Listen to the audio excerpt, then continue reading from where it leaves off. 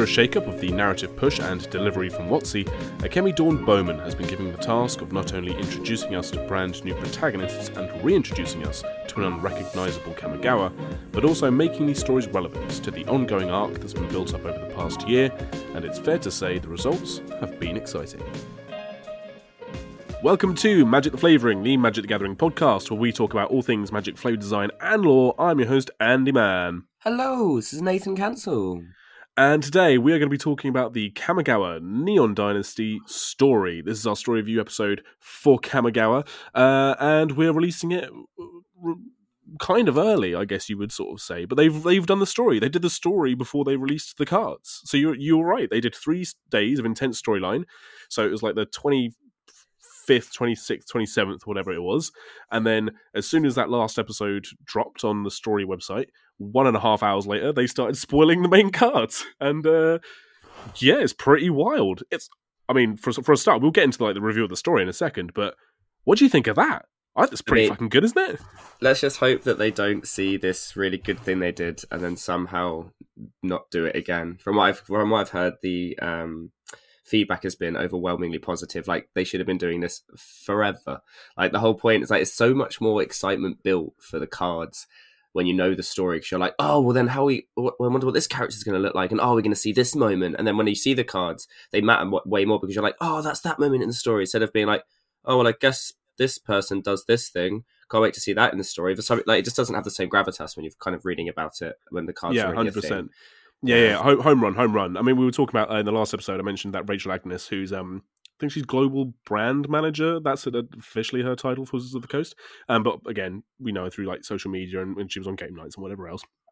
And she was asking people on Twitter like, what do you think of all this push and blah blah blah. Obviously, everyone was giving her good feedback, and just the you could see the joy from them and other members of like the not just the world building team, but like really mainly like the brand team and the marketing team going, oh good, for once people don't hate us for something like that we did. They actually like applaud something that we did in terms of we are like we do care about this game. Like, funnily enough, the people who work for Wizards do want to see the story survive and thrive, and so it was really good to sort of see them get edified. I will say that releasing the spoilers and some of the big like narrative spoilers on cards after the story is a good thing, but is maybe still a little bit null and void to release it less than an hour or like less than a couple of hours after the last story drops. Yeah, there was a little bit of like I think I specifically got halfway through episode 5, and then like the preview video started coming out, so I was like, oh, that's right, I'll finish this later, like cool, and I watched the stream. And then obviously I got to the end of the stream and the 2 cards they revealed right at the end of the epilogue. And I was like, oh, definitely should have finished those last 300 words then, really, shouldn't have I? Oops. Yeah, exactly. Well, but whatever. So I mean, we'll get it still there. Hit me like a fucking gut punch, though. So it was kind of, I guess it's best of both worlds, right? If you read it first and you got that whole, oh my shit, the guys that aren't reading the story, they're not even ready for it. Or like you watch the release stream and then you had the story kind of dropped there as well. It's like, oh shit, the guys that aren't watching this, oh man, like they've missed out on that kind of the reveal as it is, the curtain coming up. And I feel like doing it both within the same hour means that no matter which one you're keeping up with, right, you get the reveal at the same time, I guess. Yeah. I mean, either which way, it was really well handled, really well done. So, yeah, big props to the brand and marketing teams, I suppose. And big props as well to Akemi Dawn Bowman, who was the author for all 5 of the main story articles, and also the prologue, which they put in the side story section on the mothership. So there were effectively 6 episodes. Because usually what they've been doing is they've been doing 4 to 5 main story episodes, and then they'll do 4 to 5 side stories, and then the side stories will maybe sometimes intersect with the main story, but not always, or they might tell different things, and blah blah blah blah blah. This time around, they essentially did episodes 1 to 5. Here's the bulk of your story. But a few months ago, about a month ago, they released Kaito's origin story. Kaito being the Planeswalker protagonist that we follow through the main bulk of the story. And as much as we were just talking about it before we hit record, that you could read episodes 1 to 5 without having read the epilogue.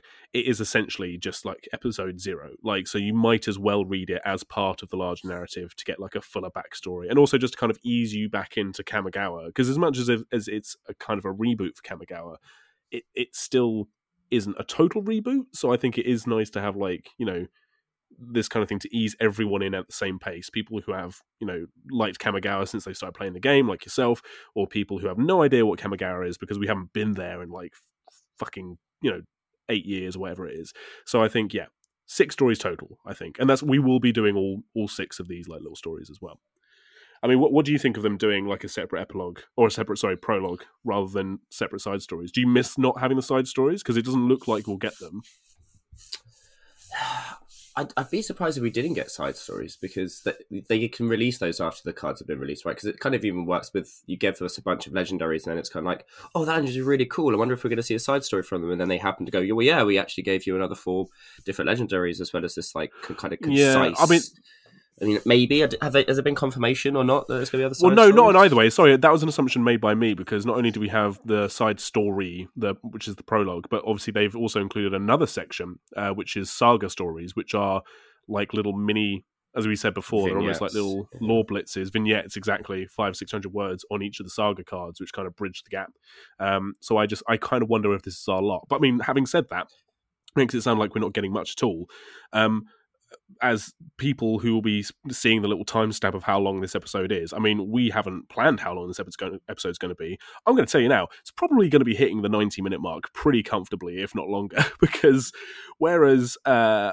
Arsenal Rivera for Crimson Bound and Midnight Hunt was able to tell those stories in a really nice, simple, the gang go here, then they go there, and then that's the story, and had like a really low to the ground, like just 1 or 2 beats, but like packing a lot in their stories. It's all in the castle. Yeah, it's all in the castle. Crimson Vows are all in the castle. One location. Then, there you go. Yeah, Midnight Hunt is they go to the festival. Oh, we need to go to get the key. Oh, we got the key. Back to the festival, and like all just 5 one stories quick are fetch able... quest, right? Yeah, one quick fetch quest. That was it. In and out, quick 20-minute adventure. Everything was like fairly simple, and that worked to its benefit as well. This story is huge, and for something that does not feature the Gatewatch in any capacity whatsoever, this is a story, I'm going to say this again for anyone who's like jumping for joy, this is a story without the Gatewatch in it. Thank fuck. So much happens, and so many people's like different characters' motivations and narratives and mini arcs.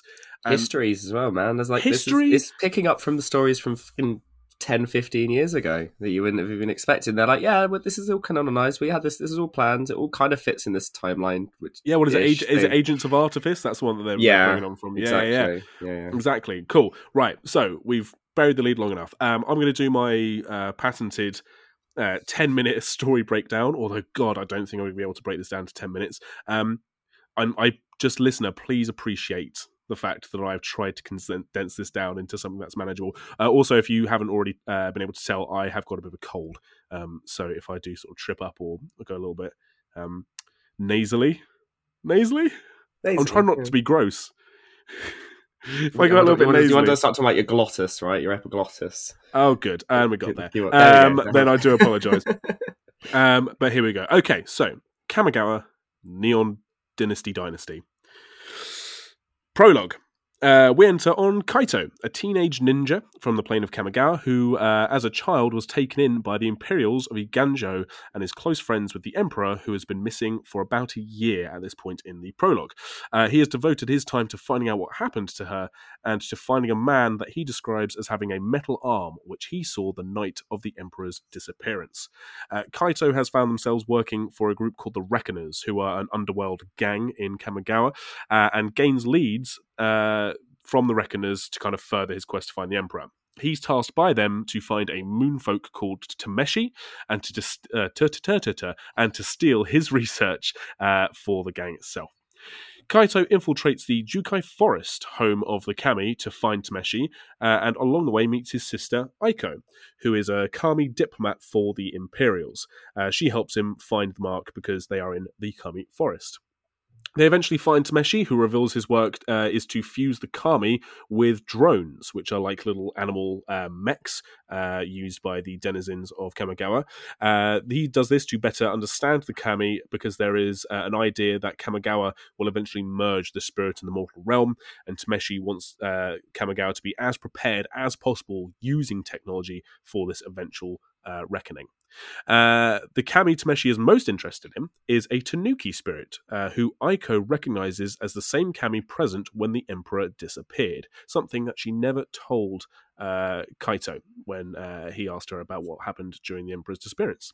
It is concluded that the technology that Tameshi is making is too easily weaponized, but before any plans can be made as to what to do with this technology, the group is attacked both by hostile kami in the forest and the Reckoners who have been tracking Kaito. After a brief conflict, the Tanuki kami, who is known as Himoto, and Kaito form a strong bond, and the kami fuses with the Tanuki drone Tameshi made specifically for Himoto, and Himoto becomes Kaito's companion. Himoto is revealed to be also the kami of the spark, and although it's not explicitly kind of expanded on too much in the story, is essentially the kind of representation on Kamigawa of what happens when a spark ignites, because every facet of Kamigawan culture has its own kami. So sparks igniting have their own kami, and it is Himoto, who is now Kaito's little Tanuki buddy, which is pretty cool, and you see them on their card as well.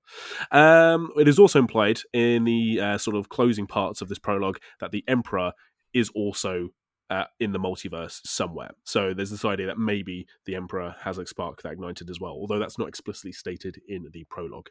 We then enter into episode 1. So episode 1 opens about a decade earlier than the prologue. So this is when Kaito and Aiko are about maybe sort of like 8 or 7 years old. And they are growing up in the Imperial Palace, taken in as orphans. Kaito, not wanting to start the path of a samurai, which is kind of his chosen path, or his guided path by his elders, is charged with being the sparring partner of the child Emperor, as he possesses strong fighting abilities, as does the Emperor, it seems, when they spar. Over the years, because the story then progresses forwards year by year, through their training sessions and also secret conversations, we see Kaito and the Emperor become very firm friends, although he never learns the Emperor's name.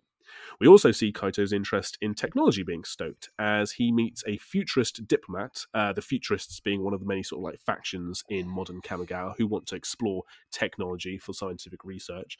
The futurist diplomat arrives at the palace of the Imperials and is a moonfolk who would also go on to mentor Kaito's now friend Tameshi, who we originally met in the prologue. We jump to the night, then we do another few years jump to the night that the Emperor disappears, and we have Kaito finding the man with the metal arm inside the chamber of Kyodai. Kyodai is the kami of basically all of Kamigawa. It's like Kamigawa's like spirit, like kami, who also has a very strong bond with the Emperor, because that's their form and function. There's some business going on with the Emperor and Kyodai and the Man with the Metal Arm that isn't expanded on here, but the Imperials eventually blame the Futurists when they take Kaito's description of the Man with the Metal Arm to be one of the Futurists. So they think the Futurists are trying to attack and disrupt the Emperor. Kaito disagrees with this, and after a painful exchange with his guardian, a kitsune called Lightpaws, Kaito departs the palace to search for the Emperor. In episode 2, we jump a further decade forwards in time. So this is now modern day. So this is a decade after the Emperor's disappearance. Kaito is now an experienced planeswalker, because we see that at the end of the prologue, the Tanuki that befriended Kaito Himoto transformed into a mask, and when Kaito put this mask on his face, his own spark ignited. So we now see that a decade later, Kaito is now an experienced planeswalker, and he comes back to Kamigawa to meet Aiko, his sister, who informs him that she has intel that Tameshi, the moonfolk that they befriended during their prologue adventure, has been working with a man described as having a metal arm. Kaito, to seek the truth, follows Tameshi to his lab in the moonfolk capital of Otawara and discovers blueprints for a strange device, which is described as a chip with squid-like legs. Kaito then follows Tameshi to a meeting that Kaito believes is going to be with the man with the metal arm, but we actually see Tameshi's meeting is with a large metal monster, quote unquote, who we as readers immediately recognize as the Phyrexian Praetor Jin Cataxius, who I'm going to refer to now as Jin, because saying Jin Cataxius about 50 times is not good news for me. So Jin then kills Tameshi in the meeting, and when Kaito confronts Jin and his dying friend, Tameshi utters the name Tezzeret. So we now know that the man with the metal arm is Tezzeret. Tezzeret and Jin Cataxius have been working together on some nefarious plan in Kamigawa. Dun dun dun. Kaito then follows the named Tezzeret to a Nezumi, or rat folk village, which he knows was burned down by Tezzeret several years earlier. There are some references in this little bit of the story in episode 3 to Agents of Artifice. There's also a little reference, a teeny weeny blink and you'll miss it reference to Nicobolus, because there was a dragon that came to bargain with the Nezumi for Tezzeret's life, because Tezzeret got knocked out during this encounter on Kamigawa. Pretty fucking cool. And we find out that the only witness to the fire's cause is a young Nezumi called Nashi. And this Nezumi called Nashi was adopted by a Saratomi moonfolk called Tamio. So, Tamio's on the plane. And it's also kind of interesting to learn, we'll talk about this later, that all of the cards that we see of Tamio, all the Planeswalker cards we've ever had of Tamio, has been Tamio existing at the same time as this, like, Kamigawa full of technology, which is kind of crazy to think about. Like, the Kamigawa flow technology has always existed in the time frame that we've been playing Magic, which is kind of a bit of a mindfuck to think about. Yeah, it's because Grandma never learned how to use a phone, right? So like she doesn't care. She's like a when she gets on the traditionalist. planes, She cares she about doesn't scrolls need and history. Yeah, she doesn't need the technology. Yeah, but it's just kind of wild. Cool. Yeah. Kaito meets with the Planeswalker Tamio, and after a discussion with Tamio, reveals that not only does she know that Tameshi's chip is known as the reality chip, but that the Planeswalker known as the Wanderer, who Tamio met during the course of War of the Spark, is in fact the Lost Emperor. So it's confirmed that the Emperor has also had a spark that was ignited the night of her disappearance and has been the Wanderer all along. Shock Pikachu face. Yeah, right. I mean, pretty cool. Like, we'll talk about the Emperor specifically, obviously, a little bit later in this episode, but like, I'm loving it. I'm loving all the little ties. Mm-hmm. They're bringing it back in. It's all good. Tezzeret had tried to test the reality chip on Kyodai and the Emperor the night of the Emperor's disappearance, because the Emperor is spiritually linked to Kyoda. Their spark ignited, but the experiment was the thing that left the Emperor's spark unstable. So the very nature of the Emperor not being able to stay in any one given place is because of Tezzeret's meddling with Kyodai, and it's all kind of linked in, the kind of, the way that Kamigawa links all this kind of stuff in with like spirituality and the soul and all that kind of thing. Kaito goes back to the lab where he found the blueprints for the chip and steals the chip, but not without being confronted by Jin Cataxius and a bunch of ninja mercenaries. After escaping, Kaito is about to be caught by a dragon mech when he is saved at the last moment by the Wanderer herself. So the Wanderer has now returned to Kamigawa. Episode 4, Tamio uses the stolen reality chip to partially stabilize the Wanderer's spark. After forming a battle plan, Tamio and Kaito go back to the lab to destroy Jin's research. And whilst the Wanderer stays at Iganjo to fend off an impending rebellion against a revolutionary group known as the Uprisers. So if you have the Futurists, who are the kind of group that want to use technology to further science, and you have the Reckoners, who are like the criminal underworld, who are using technology for their own means, or for their own survival, I should say. You have the kind of third faction, which are the Uprisers, who are trying to stop the Imperials, who are like the ruling class, from controlling them with technology. The Uprisers are also like mainly red faction as well, which is pretty cool. Like factions. Lots of factions. Different factions. Well, yeah, different to factions that we had in original Kamigawa as well. It's all kind of mixed together, which is really nice. Mm-hmm. Like, it's not just the same old thing. Tamio and Kaito find that the Kami that were the subject of Jin's experiments, because when Kaito first went to the lab, there was a bunch of Kami all hooked up to machines. They've all been destroyed or killed, depending on how you want to look at it. And Tamio and Kaito are ambushed by Tezzeret and Jin, the two of whom do their big villain reveal that the experiments on the Kami were really just pre-tests for experimenting on planeswalkers, although we still, at this point in the episode, in the story, don't quite know what those experiments are for. But what we know is that the Kami were just a testing ground for whatever they were about to do to planeswalkers. Kaito and Tamio are saved by the Wanderer, eventually, who decides to planeswalk directly into the lab, not content staying behind at the palace. And as the Wanderer planeswalks into the lab, she then lands a sword blow across Jin Cataxius. So she literally goes, whoop, hey boys, smash! Like, fucking cuts Jin Cataxius in half. Like, so cool. So badass. Like, oh. Such a boss. Fucking Wanderer is great. Episode 5, escaping from the lab with a paralyzed Tezzeret, paralyzed because of one of Tamio's scrolls that's holding a spell over Tezzeret. The group arrive back at Iganjo to fight off the uprisers, and at this point, Tamio is also in possession of the reality chip because they hypothesize that the reality chip can augment Planeswalkers' abilities. So Tamio wants to use their flying and telepathic abilities to be augmented with the reality chip to make it easier to carry Tezzeret around.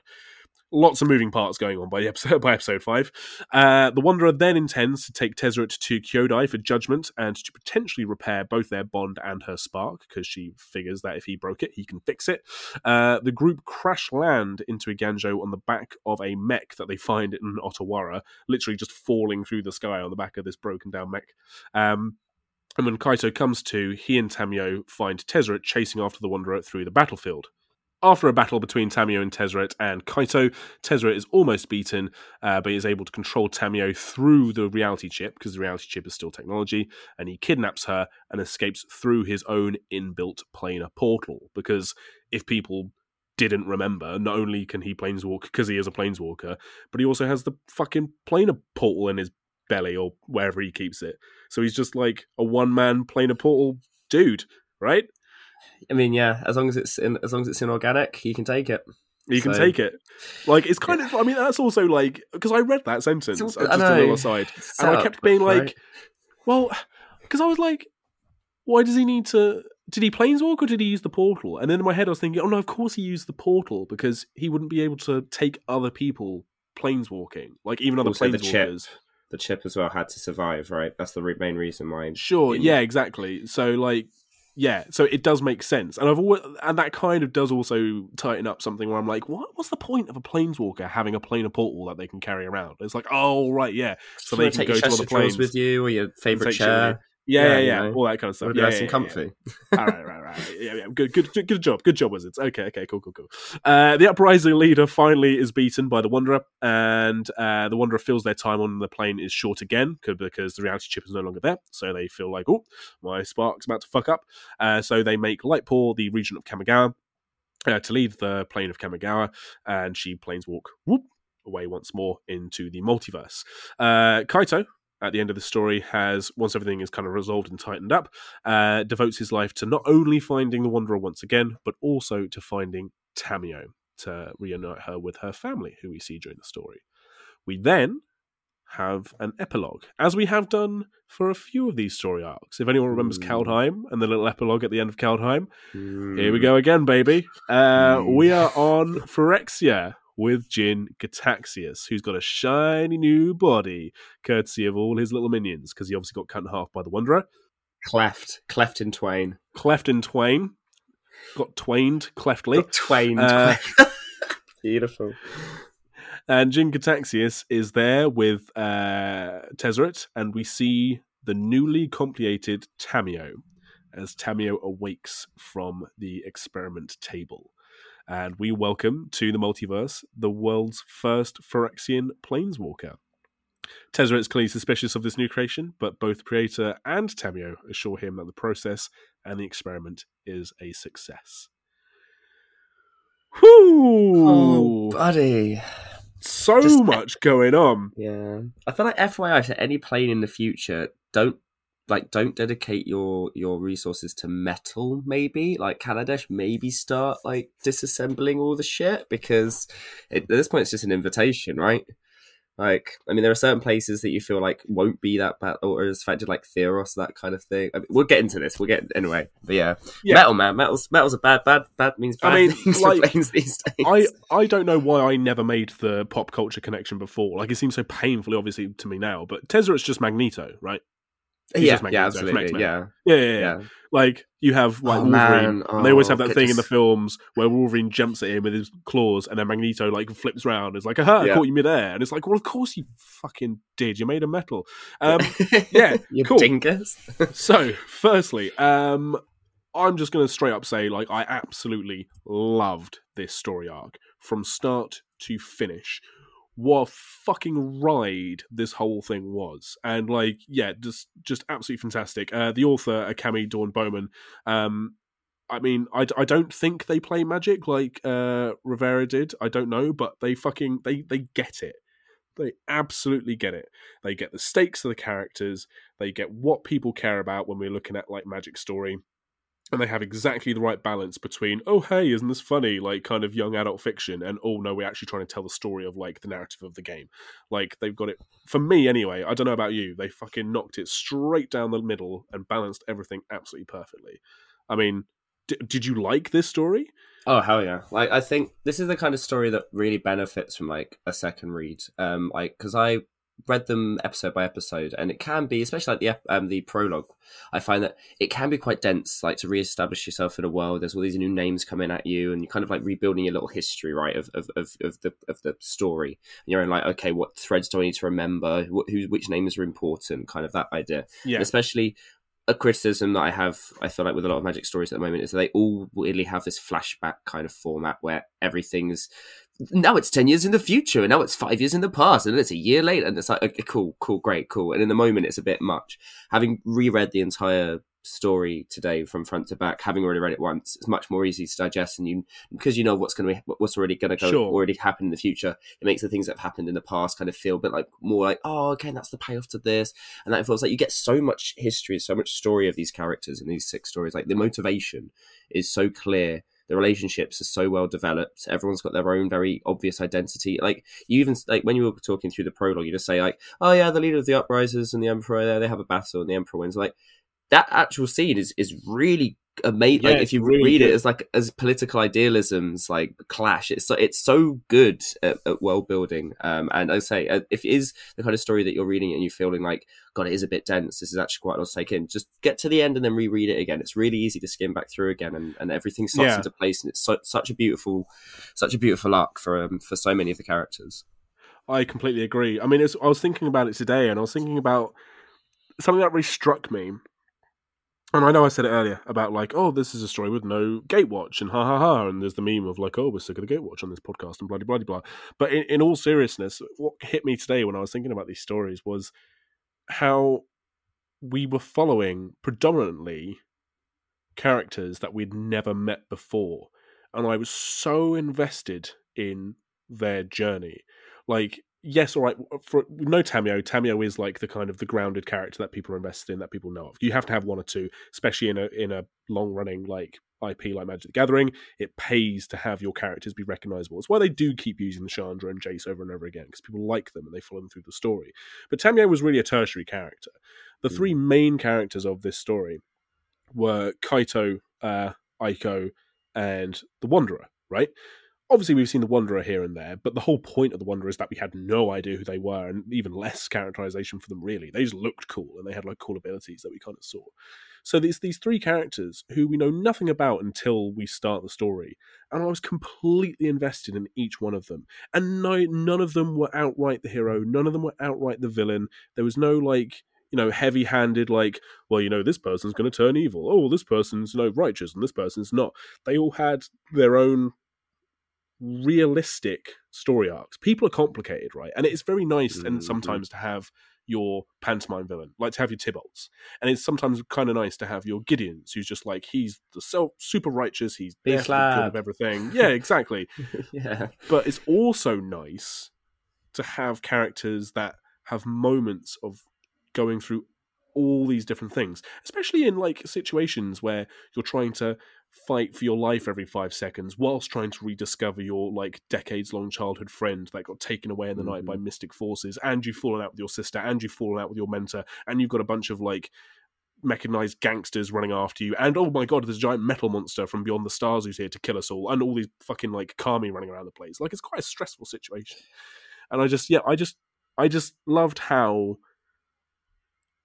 for a plane which is one of the least sort of like generic planes, like it's so fantastical and so like extra, like in its design and in the world that it builds, to have such realness in the characters, I thought was just, yeah, every step of the way. I was absolutely with Kaito every step of the way in this story, for 100%. Yeah, no, it's like it's exactly how you say, that kind of grounded quality that the story kind of has everything has weight, everything feels like it matters. Like the decisions, like the way that Kaito is, for example, like character representations are so consistent. Like the amount of times that Kaito fucks up by just being Kaito, but not in a way that you blame him, in a way that you're like, well, of course that's what Kaito does. Because even in these 5 stories, I've only known him for 5 minutes, and I already understand that this is the kind of thing, this is of course the way he's going to react, and no, I'm not going to get annoyed at him, because that's just what Kaito does. And there are so many moments of brevity for his character throughout the story, of where I've highlighted a few, and then we'll get into it when we start, case studying the characters a little bit. But he is such a positive representation of blue-black, which is really interesting, because we have a blue-black protagonist, and it's very well executed, and at no point does he feel duplicitous or sinister, or feel like, again, it's like Kamigawa does this a lot, like Umezawa was a mono black protagonist from before, and we don't actually get too many of them, like even Liliana's dressed up to be almost like that foil to the damsel in distress kind of feeling, right? And she plays against a lot of those typical stereotypes, where Kaito doesn't feel stereotypical, he actually just feels typical. He's relatable as well as being accented, and he's down to earth, even though what he does and how he acts is also quite admirable. It's really, really, really well handled, and you get this for a lot of the characters. And I think that's something that is also low-key a benefit of having protagonists that, for a change, are native to the plane and are telling a story that matters for the plane. And I'm not saying this is better. So a lot of what I'm going to say about this story, I'm not saying that this way is how I would want to see it for every Magic story. What I'm saying is that it's nice that we have it for this Magic story. And what I mean by that is that there are so many different combinations. When you're dealing with Magic as an IP and you're trying to tell the story of a plane, whether it's one that you're returning to like time again, or one that you're starting off with, there's a few different ways that we've sort of seen, and kind of almost like tropes that Magic writers have used to kind of explore the plane. You either have your extra planar planeswalker who comes onto the new plane, and then we as the audience discover this new plane through their eyes. So we saw this in Kaldheim, is the most recent example I can think of, where we were with Kaya. Kaya's not from Kaldheim, so she's figuring out as we're going along, and then she bumps into a couple of the natives, whether they're planeswalkers or just regular people or whatever, and they kind of go, oh, we're going to go to this place, and this is what this place does, and the planeswalker goes, oh, that's funny, that's like how I did this other thing, and like we figure it out with them as we go. The other thing that we do is we'll follow maybe just a central protagonist that is from the plane, but then we'll have like a tertiary character that is kind of our little voice. For example, in the Sundered Bond, when we're following Luca throughout the whole story, who, I mean, that Luca's is their own thing because they're a protagonist that turns into an antagonist, which is its own cool little spin. But we have Luca as the eyes that we're following through, but we also then have Vivian, who's in the background asking the questions that we want asked. That mentor kind of character, right? Almost that kind of the supplement to the yeah. Like they're there for us, right? Yeah. And there are all these, and there's 100 different combinations, and those are like the big two. But then there's combinations between whether you have like native villains or extra planar villains, and how that affects things, and all this stuff going on. And I think where we did have native planeswalkers as our protagonists in the Innistrad stories, we also had a lot of the Gatewatch kind of doing their thing, and the stories were kind of like very simple. And because Innistrad as a plane is so I'm trying to say it without saying the word boring, but it's so... Well, it's not new, right? It's so recognisable. Well, yeah, like no one's not going to know... Yeah, no one's not going to know how a gothic horror plane works, right? It's just, especially for Western culture, it's just intrinsic. It's just like, yep, vampires, werewolves, whatever else. We don't need to learn about this plane any more than we already know about it. Whereas with Kamigawa, and a reboot of Kamigawa no less, this is essentially a new plane for almost all players, and even if you're a returning player, there are new rules and new factions and new boundaries and new everything for Kamigawa. It's a complete facelift for it. So to do this with native planeswalkers this is a long-winded way of saying that it felt natural, and the characters felt natural because they do belong to this world. And even though they understand the rules, and we as the audience are kind of catching up as we go, it's just a testament to the writing this time that they're able to do all this without having that extra character being like, the futurists? Well, who are the futurists? Well, you see, the futurists are these, that, and the other people, blah, blah, blah, blah, blah, blah. The characters just live in the world, and the writing is so good that we are just able to jump in and just kind of go along with it for 6 episodes. And there's nothing gets unanswered. Everything fits. Yeah, it's really, really good. Because there is a lot of exposition, but it's all delivered in terms of people not explaining it to new people. It's using is using the their knowledge of the factions as an argument to like justify their position, right? Yeah. Like when Kaito is trying to defend the futurists against Lightpaw, and Lightpaw's kind of chastising them for obviously they need to have regulations and there needs to be processes and ways for the Imperials to kind of ensure that the technology is used safely. And Kaito's like, but the futurists don't, or the opportunity for the poor is it doesn't give them a chance to use that technology if you put these kinds of remits on it. It's almost like it explains what the futurist position is, but we're not by going, these are what they're like. It's like, well, no, these are the reasons why this is the argument. This is the reason why I follow them, and that kind of idea. It's a very clever way of doing exposition because it's justifying and expanding those factions and giving them a justifiable stance. I don't know who is wrong, I don't know who is right, and everyone can individually all have their right point of views. It's just whether or not we can and where that friction kind of hits, right? That's where the interest in the story, and it's all kind of just going in the background. Or I mean, actually, it's the opposite.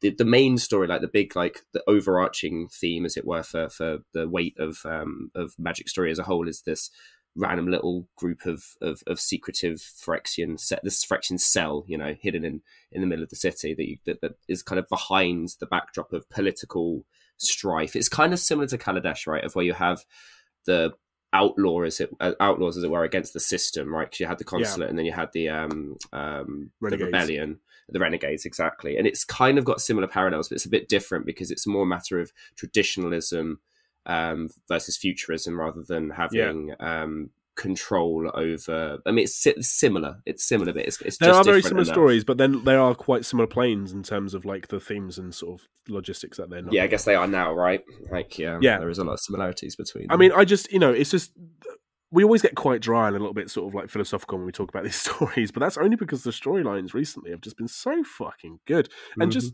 Like, it, again, you said it earlier, and I think I parroted you. I'm going to do it again.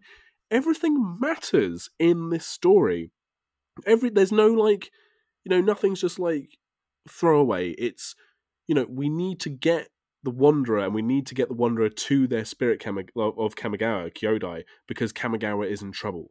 We need to fix the factions, because the factions are all going to kill each other.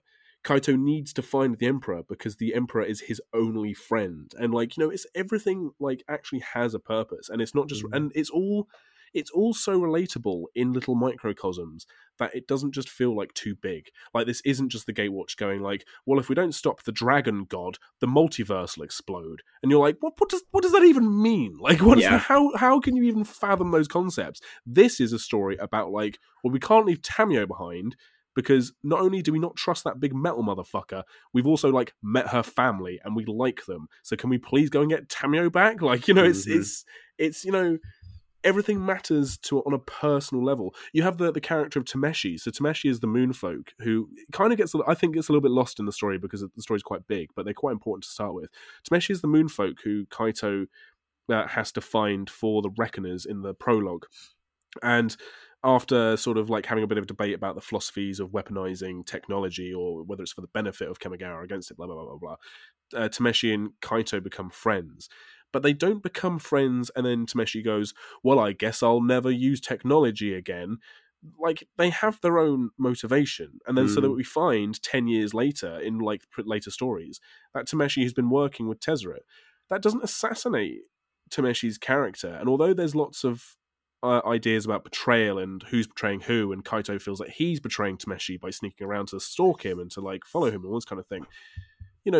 This is really a story about one friend and another friend having political differences. Ideologies, right? And ideologies. And does that trump a friendship? Because they are clearly friends. Everyone has a friend who they think, oh yeah, that's Paul. That's my mate Paul. He's a dickhead. But we love him because he's Paul. Do you know what I mean? And but when you're dealing with these big ideological sort of rifts, and obviously in our real world everything is so divisive and politically charged nowadays. So I guess we can't really relate because we tend to expunge people who have different ideas to us, both rightly or wrongly. That's a whole other debate. The last thing that Kaito and Tameshi they have their little interaction. Kaito needs the information from Tameshi, but in the story he's regretting the fact that he has to interrogate his dying friend. It all matters. Yeah, I'm standing up for your beliefs and everything. Really, I mean, and that's the whole point, right? Is it really sets the situation of it makes sense why the uprisers would feel they need to act, because without a emperor, the plane is kind of falling to shit, right? And the uprisers believe that they need to dissolve the throne, as it were, or the position, because it creates, too much of a gulf. But it's classism, right?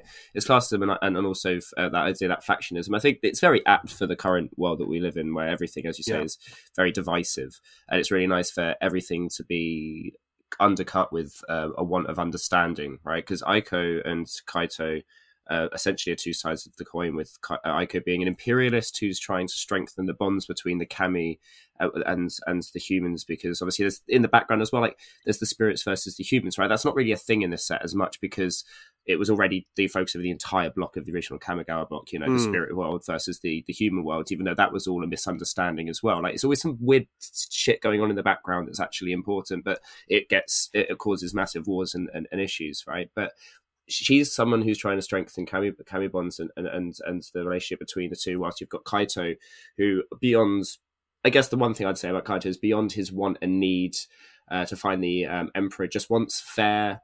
His motivation is very similar to Tameshi's, right? He just wants there to be a fair access, right, for of technology, and they're very what they want and how they want it might differentiate massively, but that doesn't lessen their bond together or their understanding of each other, and they just accept each other for knowing that that's just the way they're going to be. Even from the prologue, you see there's so much understanding of like, well, that's of course, I knew you were going to do this. I knew this is the action you were going to take. So obviously this is but it doesn't stop their love and their affection. There's moments that are really, really sweet. Because when Kaito's spark ignites and he ends up disappearing, he ends up leaving Aiko behind, and it's like it mirrors the time that he left the palace before, and then we see him having a conversation years later, and she says, "You wouldn't leave without saying goodbye," and it's like it says, "This wasn't a question, this is a statement," and this is the understanding that they still have, that you can still be really strongly, closely bonded to people and still have differing ideologies, even if because they're all working towards the same idea, right? Or at least they should be.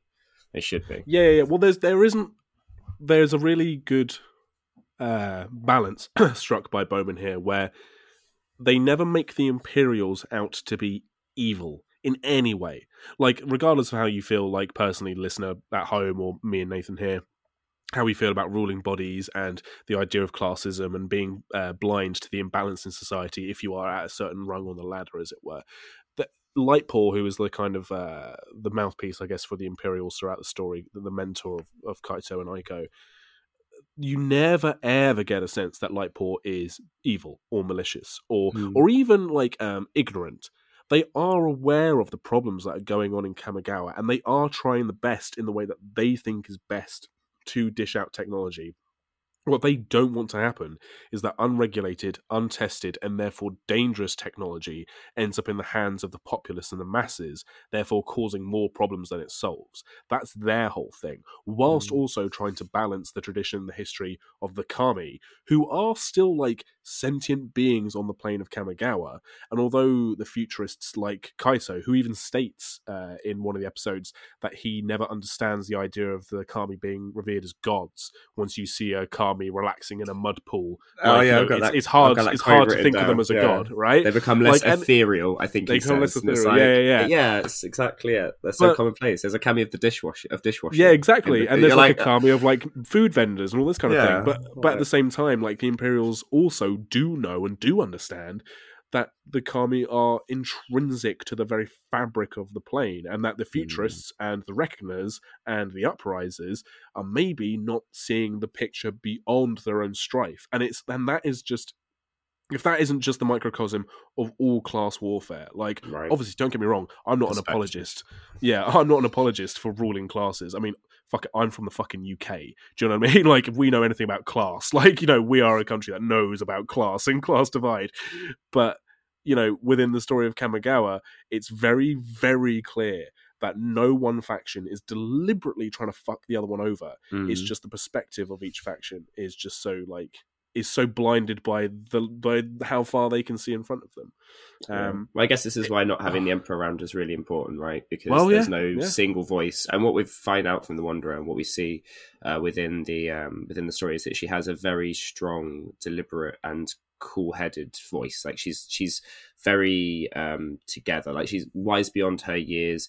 And clearly this is the problem with Kamigawa at the moment. This is why the Uprisers are so, also have a kind of leg to stand on, is that without a voice, an individual voice, just having this gulf, all it's doing is allowing the different factions to kind of strengthen each other's differences, right? Where you need that unification.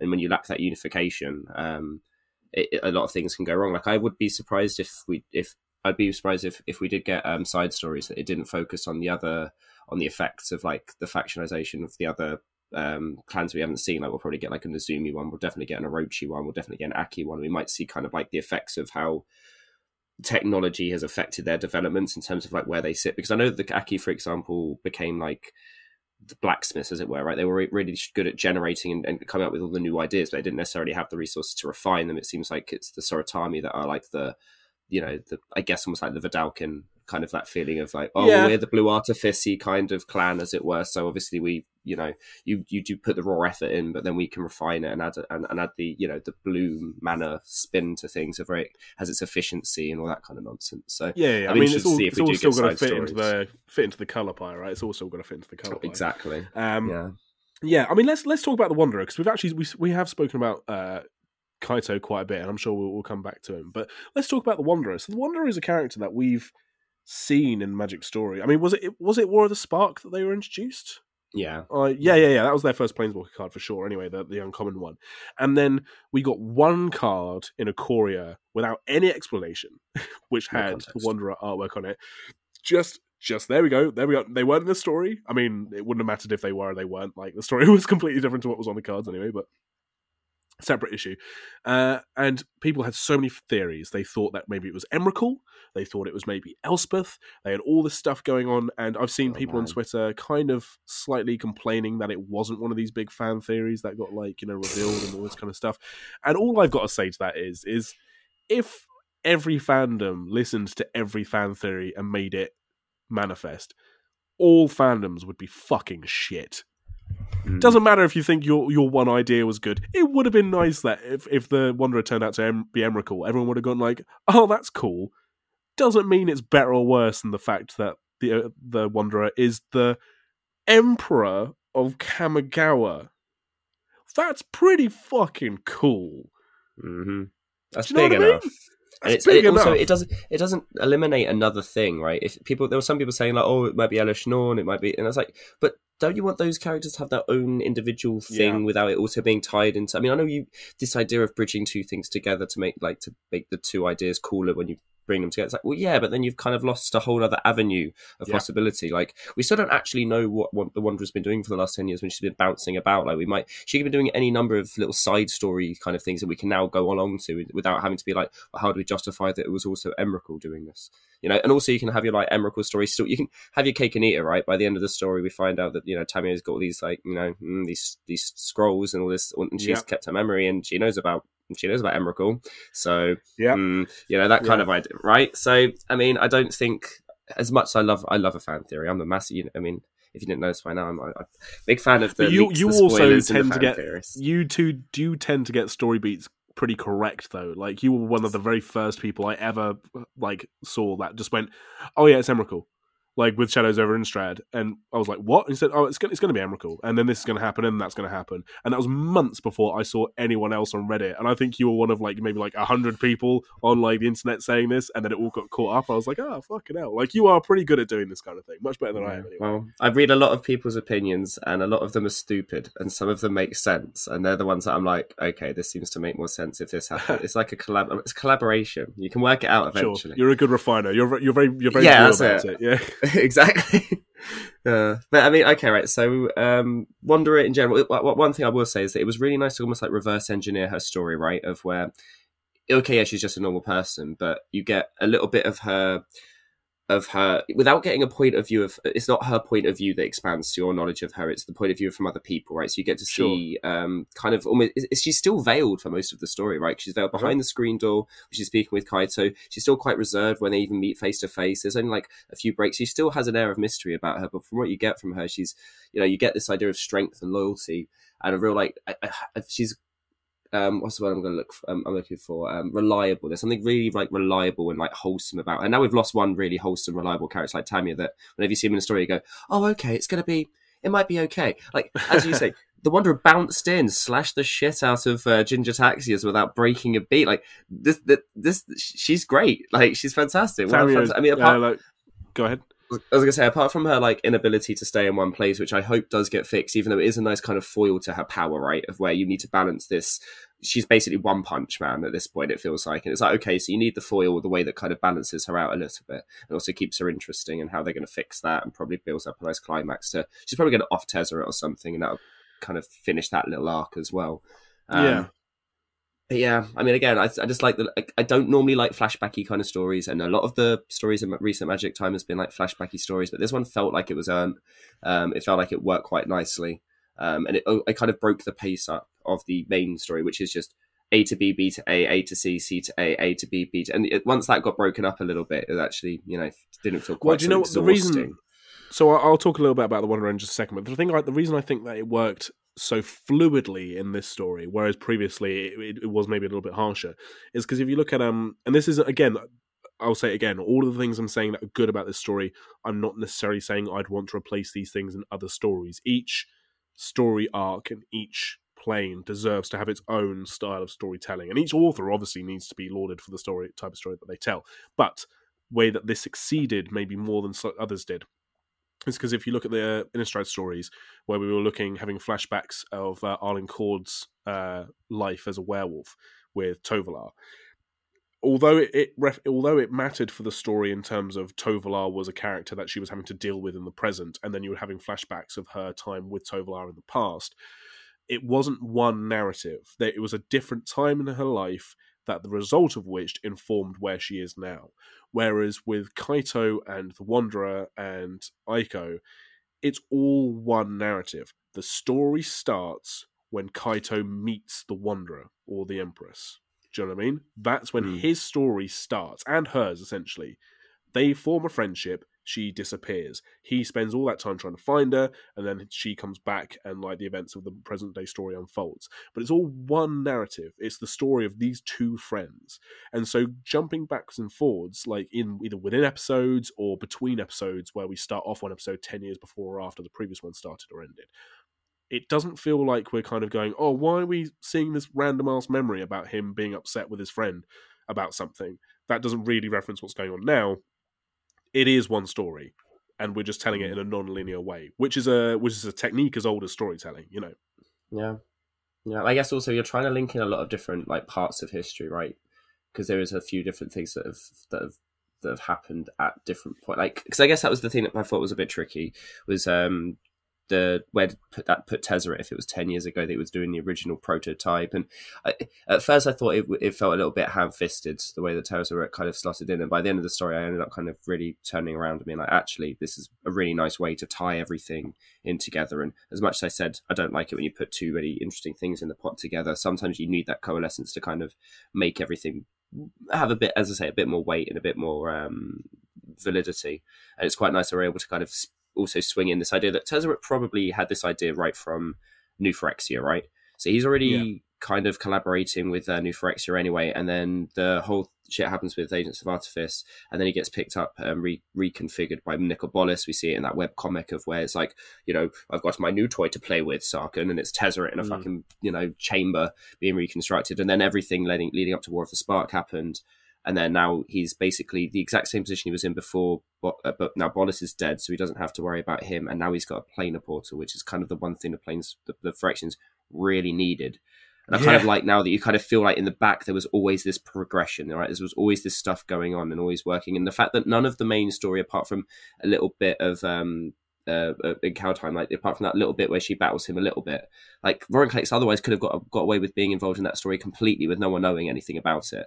And that was kind of nice for the first one. Everyone was like, oh, okay, then what are they doing? Why are they here? And then they took the tie right. And now they didn't explain how Ginger Taxius is on Kamigawa. We just have to kind of assume that, well, Vorinclex was kind of on Kaldheim and he kind of got the tie right elixir, and obviously that's all about like how the gods can change between realms. So maybe that's how Ginger Taxian can come over here. in the epilogue of the Kaldheim stories, we do have Tezzeret there. We just don't. It's not stated that it's Tezzeret. It's alluded to that Tezzeret's in league with the Phyrexians, which I think is something we kind of gloss over in this story and haven't mentioned because it was just if you have any given, knowledge, right? It's just like it's a given. It's Tezzeret. It's fine. Okay. Yeah. But it's nice to see that this idea of Phyrexianized planeswalkers. I mean, talk about fan theories that have paid off. Like for ages, not only us but lots of other people have been saying, well, the Phyrexians are going to be trying to do their own little gatewatch. They want planeswalkers. Nicol Bolas wanted planeswalkers. They're the hot shit. If you want to rule the multiverse, you've got to have these mages who can bounce around and do all kinds of crap. So what have we not seen yet? We've not seen a dark gatewatch. Well, that's what the Phyrexians are doing. And that's exactly what they're doing. There was that little hint of it in Kaldheim again when in the Tybalt story in episode 3 of that arc where he talks about having the seed of Phyrexia being planted. Yeah, and we don't know for sure if that's been just made inert, if it's still there, whether it can still be activated. Another experiment. Quite, yeah. Right, we're not sure. So, I mean, this is the other thing, right? Is that compleated is a keyworded ability. That means it's going to be on other planeswalkers. We're going to have a Tybalt We're going to have a Tybalt Phyrexian planeswalker easily. Yeah. There's a nice, cool theory about Calyx because he's a planeswalker designed to chase planeswalkers and find planeswalkers. Sure. So that's like the white-black one, and then people. There's shit. Would he be white-black, or would he retain being white-green? Well, I think the idea is he would stay. They keep the colours right now because Phyrexia is all colours, right? That's the idea now, right? Yeah. I mean, okay, red faction kind of like peeled off a little bit, but for all intents and purposes, Elish is kind of at the top. Then it's blue and green, and then black kind of a little bit behind them because Shieldred again don't really know exactly what's happened with her. But the view and the message we seem to get from Phyrexia is about solidarity, right? So it's one of these ideas that I think they would allow the colours to remain and give kind of. I think the new Phyrexia needs to be all of the colours, but. I mean, yeah, I like this idea of we're probably over the next couple of years going to see, as you say, this build up of the dark watch, as it were. I think this is all going to key up to Elish Norn becoming a Phyrexian planeswalker praetor. Like I think that's kind of where it's likely to go if cliche kind of story arcs go. Because I mean, other than that, I don't really know what other White Walkers you can do. I really hope they don't do. I mean, Koth is kind of a given. He's been on for New Phyrexia for a long time. Hopefully they don't, because that kind of is like the one thing fighting against Phyrexia. If he's still going, then good God, that guy lifts, because it's been a long time that then we just left him alone and been like, Koth will be fine. And but like this is the idea. Is you've given us a Tamiyo that's completed. Now you've actually got proper stakes, and now you've got agency across multiple planes. And again, you don't give us this big explanation of how it's all happened. We kind of just have to. It's not even that we have to assume everything's going to be okay. We just need to know and understand now that everything is not okay. Nothing is safe. Well, do you know? So there was a lot of discourse when the stories dropped of people who. This is such a classic Magic player thing, and I don't think this was necessarily malicious whinging, but it was definitely whinging to a degree of people being like, no, what have they done to Tamiyo? It's kind of unnecessarily cruel, don't you think? We get to see her family and then they make her compleated. Like, oh my God, like, give it a rest, Wizards. Like, and I just sort of think, no. You need to show that the Phyrexians are hard fucking bastards. And what better way than to have a fan favourite planeswalker who we finally get to meet their family with a cute adopted rat son to boot, who is then at the end of the story like Phyrexianized, and not just like completed like at the end of the story. The language used to describe Tamiyo's Phyrexian thought process is not something like she's robotic and evil. Like her inner monologue is exactly the same as when she was regular Tamiyo. She describes about how she would do anything for her family. She loves her family, and she would do like anything to see them succeed. Phyrexia is now her family, and she would do anything to see them succeed. And full Don Toretto. Yeah. Just full Fast and Furious. It's all about family now, bitches. And the fact that the thing she goes, she looks at the scroll she said she would never use, and then goes, but she would do anything for Phyrexia. It's like, oh, for fuck, oh my God, they're really not playing around here. Scrolls that she didn't even want to use against Emrakul, and now she's like, oh well, I guess I've got that Phyrexian. Well, if I had to, fuck it, why not? If I had to, for the sake of Phyrexia. What's in those fucking scrolls, man? What's in the scroll? What's in the scroll? What's the scroll? And it is just so unnerving. Yeah, that there was no resistance, right? The only way they kind of put it, and this is really good. We haven't really kind of spoken about this specifically, but the language using these stories is amazing. It's such a joy to read. Like it's got such a nice quality to it. And it says right at the end, the line, God. 1 second. That she. Where are you? Epilogue. There we go. Tammy's eyes fluttered at the sound of Ginger Sax's voice. She sat up, processing the shapes around her. It wasn't the first time she'd been awake in the laboratory, but it was the first time that it felt familiar. It's like, oh, you've come round like time and time again, probably in absolute agony and distress. It doesn't even go into any of it. It's the same kind of thing with the Essica epilogue in Cow Time. I was like, this is like kind of the most like horror-y Magic's like kind of felt in a long time, of where it doesn't really explicitly state things. It kind of just hints at it, and like and the way they do it and the way they present the Phyrexians it has had like significant like fear factor kind of. They've kind all of been in the dressed shadows. over it. They've been in the shadows, which is crazy for something that's like a whole nation of these extroverted like death robots. Like, do you know what I mean? And they've all been in the fucking shadows. Because we've known for years, right? Because we've known, New Phyrexia, we just left the plane being the New Phyrexia, and we're like, and then we're like, we're just not going to put them in any of the stories for like 4 or 5 years. Well, and all those are like losing their minds. It's like, oh no, they always have been. It's just, it's only now that you're starting to notice. It's only now that they're being bold enough to be able to be in the limelight. And if they're being bold enough to be in the limelight, you know you should be shitting your pants, because that's not a good place to be. Well, this confirms exactly what we said about Kaya from the Innistrad stories. Remember at the very end of our story review for Innistrad, and indeed at the very end of those stories, we were questioning why wasn't Kaya grabbing Teferi by his beard, being like, the fucking Phyrexians were on Kaldheim? And it's like, because she doesn't know what a Phyrexian is. She just doesn't know. Vorinclex doesn't even look. Yeah, and he doesn't even look like made of metal. He was a furry, bony dude.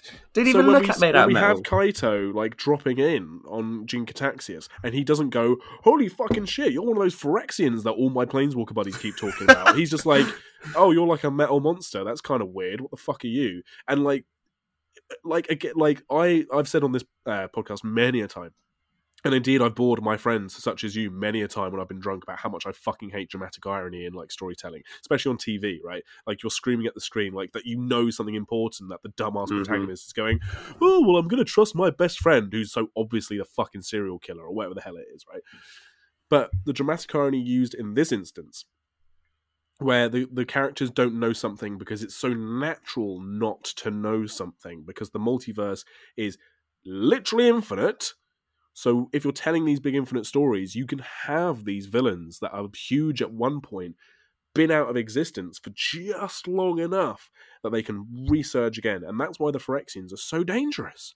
That's why they'll never be defeated unless it's with a concerted effort by, again, probably every known Planeswalker. And then we'll have like War of the Spark round 2. You know, do you know what I mean? Like, yeah, Electric Boogaloo. Yeah. I guess the other thing that kind of works to their favour is that there is this multiversal transparency, right? That now it just seems to be that everyone, especially like Strixhaven and now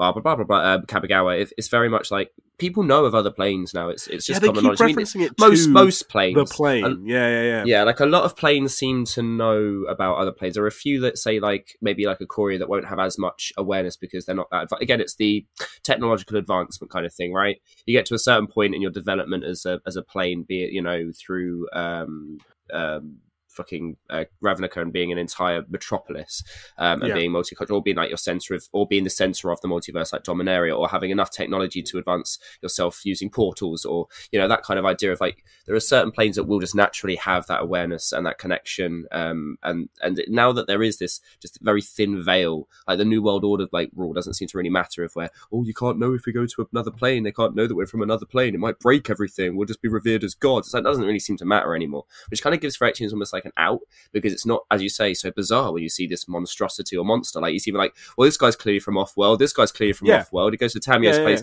sees a picture in the back of a wall, and goes, "Oh, you're a planeswalker then." It's like, okay, cool. There is a little bit of like, well, both Kaito and the Wanderer were like friends as kids, and they both turned out to be planeswalkers. And how many people have sparks these days? Apart from that, I was really worried that they were going to suggest that Kaito had a spark.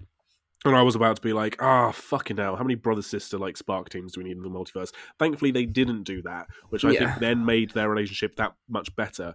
But also, to kind of hook it back around to the Wanderer, because I got excited talking about Phyrexians, like, when has anyone ever said that? But I like to talk about the Wanderer. Something which I was really impressed with the Wanderer, I started this story of two things with the Wanderer. Firstly, I was like, what are the fucking chances that both Kaito and his buddy, who happens to be the Emperor of Kamigawa, both have sparks, and then they both fuck off like pretty much like within a year of each other. They both get their sparks ignited through the storytelling of. No, the reason they have their sparks ignited are directly linked. It's not just some like random thing. She has her spark ignited not only just like because it was her time to, but because it was a forced thing by another more experienced planeswalker. So that's already like a fairly nice way to do it. Yeah, who probably didn't even know that she was a planeswalker. Kyodai. Yeah, there was no way he would have known that Kyodai was linked with an emperor who happened to have a spark. He just wanted to go after the biggest Kami. So that was already interesting enough. But the only reason that his spark gets ignited is because he comes into contact with the Kami of the spark, who is only in existence because of the fact that the Emperor's spark ignited. Like it is that's actually more believable, right? It's much more believable than you happen to nearly die, and then you also happen to be a planeswalker. Or like half the fucking half the like populace of Ravnica seem to have fucking latent sparks. You know, do you know what I mean? Yeah, we're all just knocking around with them. But so that was number one. The second thing is that I was like, as much as obviously War of the Spark is a few years ago now, and people have been dying to know what the fuck's going on with this Wanderer character. When they did the art reveal, for example, of the Planeswalker card for the Wanderer, and we saw her face, I was like, oh, well, they've ruined it. Like, that was the coolest thing about the Wanderer. Like, and that 3 centimeters of her head that we never saw covered by her cool hats. Like, that was the coolest thing about her. Fucking rah, rah, rah, rah. And actually, I'm totally wrong. Not only did they not reveal her name, not give away anything about her character, only gave her more mysterious background. She's actually leaving this story with more like mystique than she entered it, because now we know just enough about her to be like, the fucking Wanderer is even more badass than we could have ever thought. Yeah, and now I want to know more. Her spark's not fixed. We don't know her name, and the very intrinsic nature of the fact that they say it in the story, the fact that she sparked when she was a child, as many planeswalkers do, but then had to live in the existence of only spending a random amount of time on any one plane and binning around. Her actual persona and her actual personality is one of the Wanderer. She's not the Wanderer because we as the audience don't know who she is. She barely fucking knows who she is, because this is the only existence she's ever known.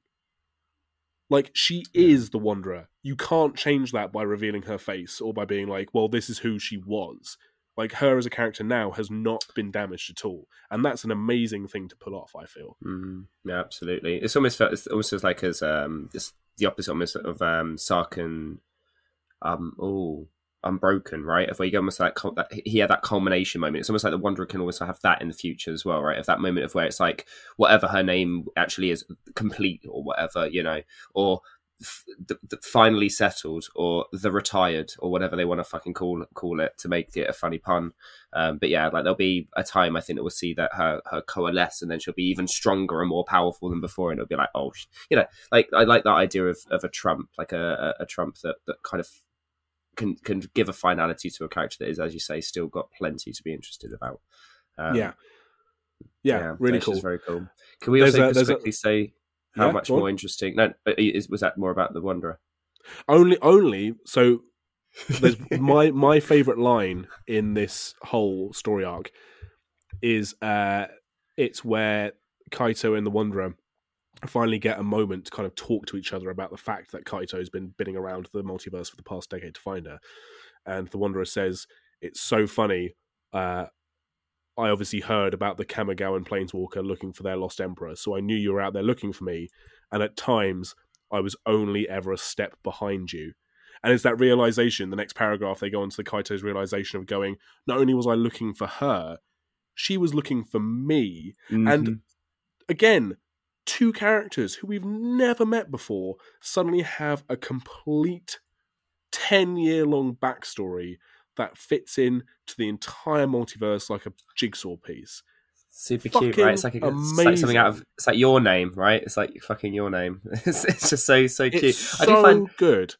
I also find it's almost like a romantic comedy, right? Of this idea of where like there's this Kamigawa and Planeswalker bounce around the multiverse, and somehow it's so like unusual that it's been passed around and everyone remembers it. I'm like, it's just because of it. So it's not like farcical, but it is quite amusing to me, this idea that the Wanderer... It's fun, but it's good. But all those times that people were like, oh, we can have these random cards per set where the Wanderer just kind of bins in and bins out again. Wouldn't that be funny? And now not only is it funny, but it actually has a reason. We know what she was doing. She was trying to find Kaito.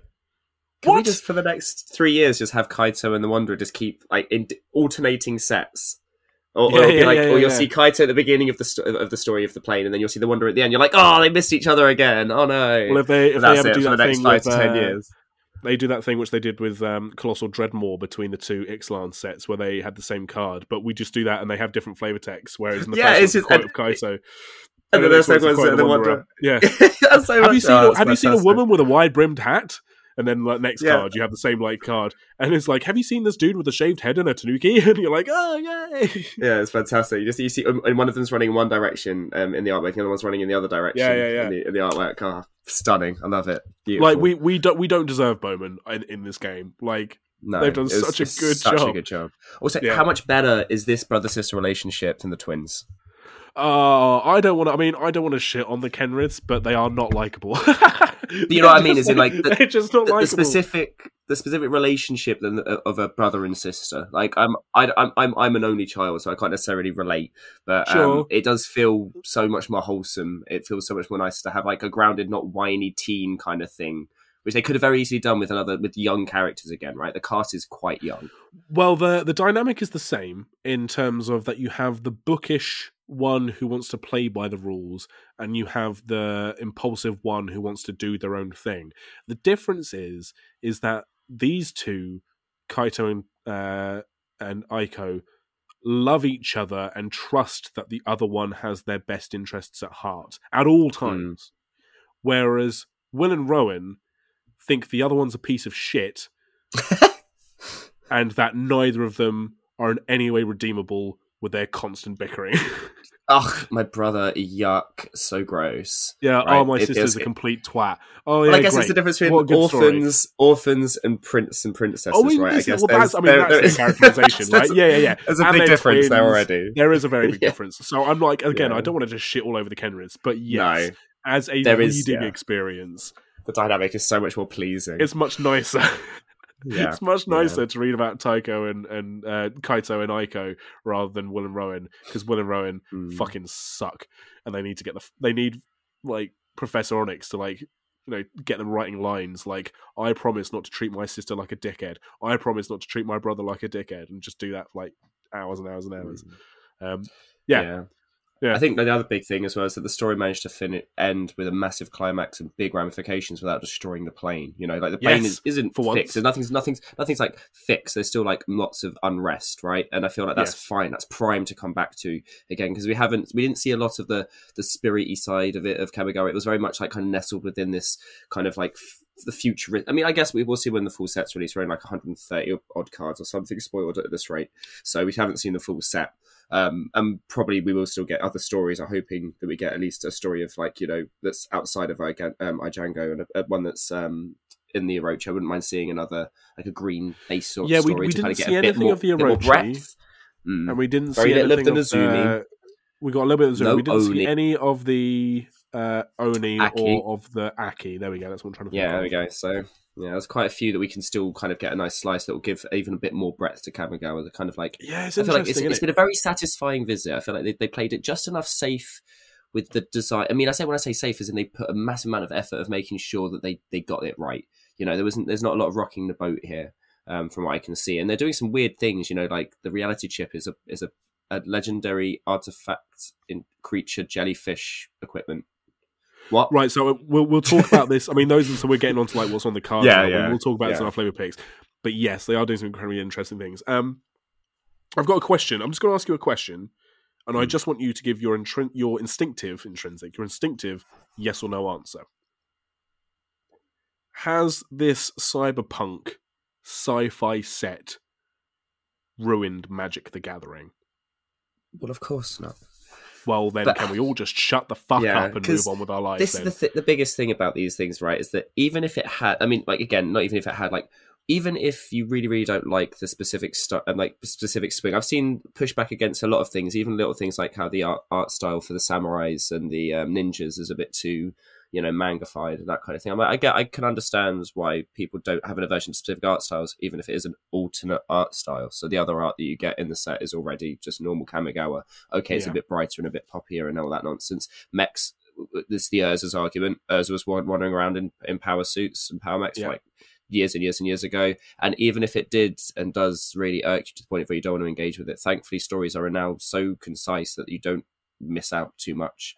All you do is have a bit more money for the next set, right? So I can understand why, from a visual point of view, like, and it's funny because I don't even feel like it's the same people that are like, you've ruined Kamigawa. They say you've just ruined magic. I'm like, but can we not see? You're not seeing the wood for the trees here. They managed to fix Kamigawa, and without ruining it. They fixed it without ruining it. It still feels enough like old Kamigawa while still having this kind of massive swing left field. Like, they managed to do the thing of futurism and traditionalism in a set. And again, if you don't like it, fucking whatever. Warhammer 47's 40k, sorry, on the fucking horizon. It's too late. Get on board. At no point. And I mean, I'm biased. I'm biased for two reasons. Firstly, I'm a big sci-fi fan, and secondly, I was never of the opinion that, or at least certainly not recently, that I'm sure someone will find a soundbite from like episodes 1 to like 50 of me being like, well, I want to keep my sci-fi and my fantasy separate. Because I think that is maybe something that when I first started playing the game, I would not have disagreed with completely. But especially of recent, I've not been someone who's been like, why are they doing cyberpunk and Kamigawa? That's ridiculous. And certainly reading this story, is at no point did I not believe that modern day Kamigawa was part of the multiverse.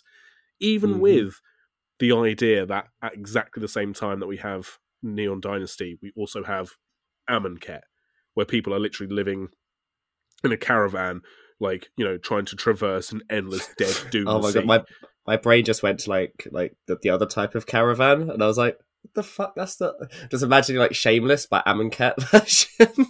Oh no, a caravan. Yeah, like, do you know what I mean? Yeah. Like, at exactly the same time that we have like Kaito, like, eating like this deep fried crab, like street food, whilst like his Tanuki drone flies to him and he like touches a chip in his head and he's able to see through its eyes, and then he has like a little boom, like a little holographic thing pop up, and he's got a job from the Reckoners to go and like find this new guy and steal his technology. Whilst all this is going on, you've got some poor fucking dude who's being attacked by a zombie like in a desert, just trying to fight for his fucking life because his gods got destroyed by a dragon emperor.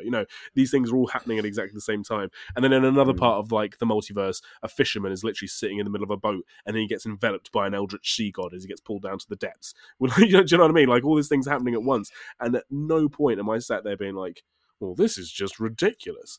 It's Magic the Gathering. It's a fucking multiverse. Like, it's not the get first on metal board. Plane. It's not even the most metal. It's not even the most. It's not even the most metal plane. Like Tezzeret literally is like. Oh, yeah.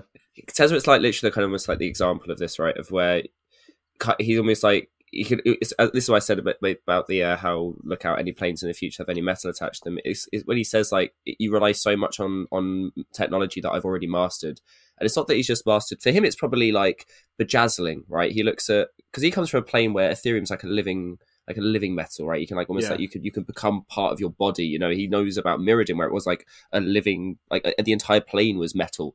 Like there wasn't a single creature that wasn't metal in some fashion. And then he comes to this place where it's all glitz and glamour modifications. To him, it's all probably like child's play in comparison to like the intrinsic fucking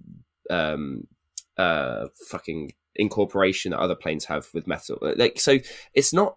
I understand why, because I guess you've got the analog, right? The modern day like Earth analog of where you look at neon signs and things like that, and you're like, okay, I can understand why you might think that that's too much of a human Earth, real world like analog. But most planes are based on our history, so why can't we also have some planes that take on some of our current and potential future? Well, is that classic thing of, I think I've referenced it before, but there's that classic episode of Office Hours with the professor on Turing Community College.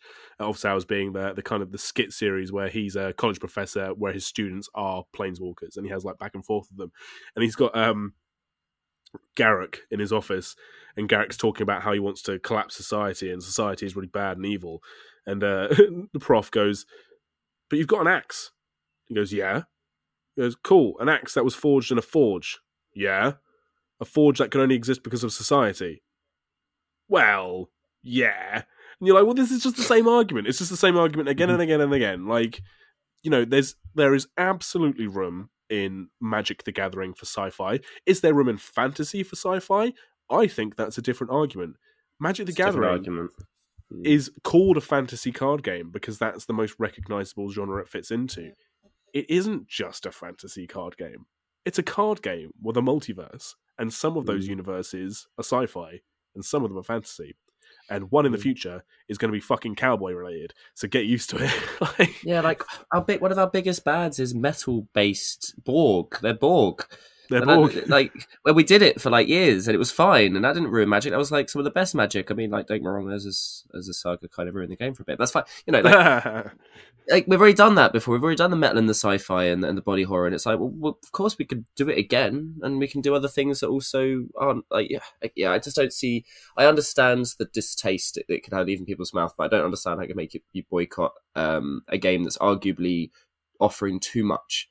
There's too much in a year to engage with, and now it's almost they're going, you know what, we're not only going to make it way too much, we're going to make some of them undesirable, so you don't have to engage. So again, if you're just smacking your head against the wall going, why can't I like this, then stop trying to like it, and then don't worry about that. It's not going to stop them making sets that you're going to like in the future. If you don't like Neon Dynasty, you're going to really you're probably not going to like the Brothers War, because that's also mechs. But that's from like 7,000 years ago. You're probably also not going to like Nick. Well, yeah, and at that point, do you even like Magic then? At that point, do you remember the days like when we had like 3-set blocks, and some people were like, I just don't really like Tarkir, and so they just didn't. Yeah. They just didn't engage with the game for like they didn't get a year. They had to go do like a year exactly. And we have like headsets like Eldraine, and again with getting Kamigawa right, it kind of shows that even the planes that you really like that you think we might not see again, more than likely going to go back again. Like if you liked Lorwyn and you thought, well, I mean, Lorwyn's not going to work. They fixed Kamigawa. If they fix Kamigawa, they can do anything. So again, it's just a shade. It's just putting that dial really far up to the right in terms of like what we can get away with in terms of like futuristic kind of stuff, and still making it fantasy-esque. Like mechs, okay, they look a bit Gundam-y, but at the same time, well, so in terms of weaponry, it's funny. Like everything was all Kami, either like Kami the channelers, so they were basically like superheroes, or you had like swords and mech and drones and things, but they're all very much like blade based. You still had to like hit someone with a sword. The only folded metal, right? Folded metal. It's all origami based. The only exceptions that I saw were like very almost there, and then they got defeated very easily. Was on the mechs. You had the dragon mech who had like something charging in its mouth, and it was like basically going to like throw like a laser beam, like a dragon mech, and then that's get defeated by the Wanderer. And then there was a lizard mech. That was the one that they crash land into Iganja on in the 5th story that had quote unquote projectile based objects on its shoulders, and you're like, missiles. So it had rocket launchers, but they just didn't quite say that in the story, and they were never used, and they were very easily defeated anyway. So like, it's funny how they did have them there, but swords are just as effective as laser beams, guys. Like, it's fine.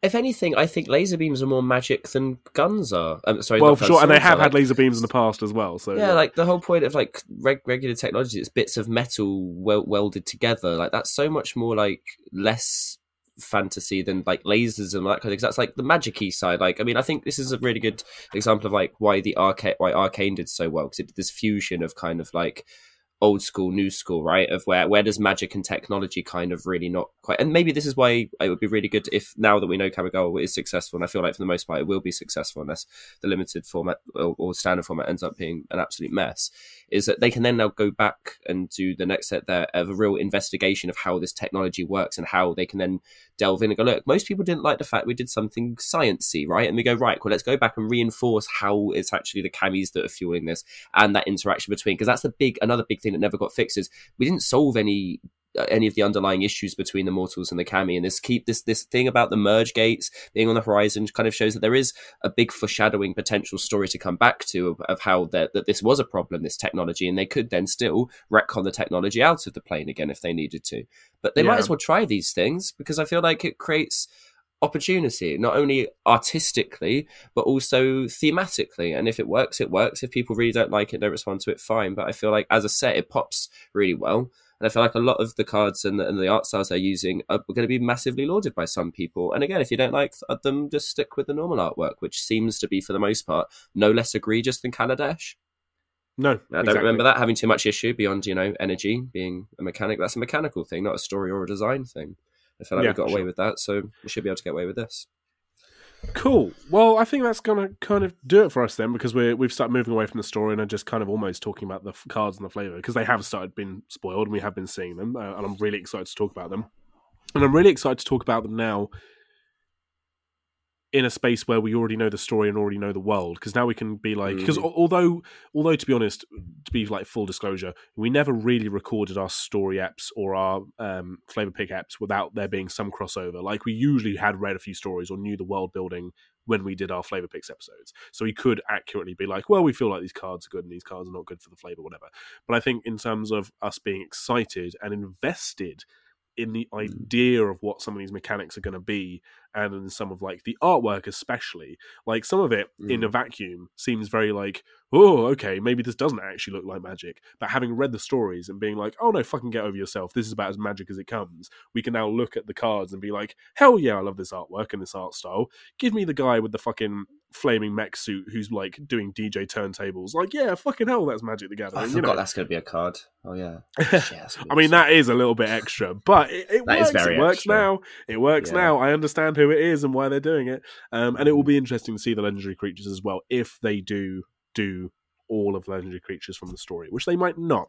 It is yet to be seen how close the story is to the cards, but we're just seeing it from the other side now. So there we go. Cool. All right. Well, listeners, let us know what you thought of the Kamigawa Neon Dynasty story. Let us know what you thought as well of Akemi Dawn Bowman, who I believe is a relatively new addition to the Magic the Gathering story team. As I can see, yep, they've only ever done the Kamigawa stories, so there we go. Let us know if you enjoyed the story, who your favourite characters were. Let us know if you thought it was worth giving Kaito telekinesis as a power, as it was referenced. Funny, yeah. 3 times. Why also, yeah.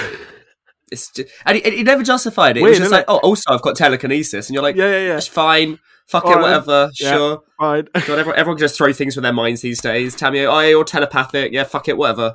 Everyone can have everything. Kamigawa. Magic. Let us know. Let us know via our Twitter at mtflavoring. Emails go to mtflavoring@gmail.com. Oh, my cold is really getting into my nose now. My personal Twitter is at Andy Madface. Nathan's, yours is at the Fox in the Moon. Excellent. And yeah, next time we talk to you guys, we will probably be talking about our flavor picks. We haven't done a world building episode because this is technically a returning plane. We don't always do world building for the returning planes, even though, I mean, for all intents and purposes, this is a brand new Kamigawa. I just kind of feel like you will get the story. Through the story, you will get the world building. There's still a few things which I think could be expanded on, and maybe in our flavor picks episodes, we'll link some articles that can maybe help you for the world building. But yeah, if you haven't read the story and you do just listen to episodes like this or from other content creators, such as people like Tulare Community College or the Vorthos Cast, I would really, really recommend actually reading the prologue and then episodes 1 to 5, because you won't be lost too much with like returning characters, because there aren't that many, and the ones that are having like a resurgence, as we've discussed, of their own motives, and the protagonists are all brand new characters who you can invest in from the start. So yeah, I suggest going and reading it. Other than that, I don't have much to say. Well, I was going to say, also go back and read the saga vignettes, because that does a lot of the this was the story from old Kamigawa, but it also kind of gives it as a, but this is why it's still relevant now. So that's also really good for doing a bit of world building. Between that and this story, it's kind of enough of a world build of itself for you to kind of understand what the whole set's going to be. And then there will be like making magic articles and stuff coming out this week and next week. So that will then have Mark Rosewater kind of breaking down how they designed each individual factions and all that kind of thing. So I can imagine our flavor picks episode as well, much like how we did with Kamigawa, where we did quite broad. I just know, just through seeing the cards that we've already seen, that I'm going to be talking quite broadly about the set as a whole, because there are some big ideas, and some of the mechanics as well are going to be pretty big. And just, I'm going to say it now, the cards that we have seen, again, Ekaterina Burmak, fucking knocking it out of the park again. Absolutely on fire, that artist. So yeah, look out for those. All right. the alts and everything. God, it's such a pretty set. All sets. Again, I'm going to say it's every set probably going forward. This set's fucking gorgeous. Magic's so pretty these days. It's so gorgeous. Magic is on fire at the moment. Like, I know, believe me, we were doing this podcast in the very fucking thick of the bad times, okay? We know as a podcast how bad the story got and how bad and money grabby a lot of the card design got there for a while. I'm telling you, it's really fucking good at the moment. So let's just enjoy it whilst it's here. Alright, all that remains for me to say is thank you so much for listening. This has been Magic the Flavouring. We'll see you soon.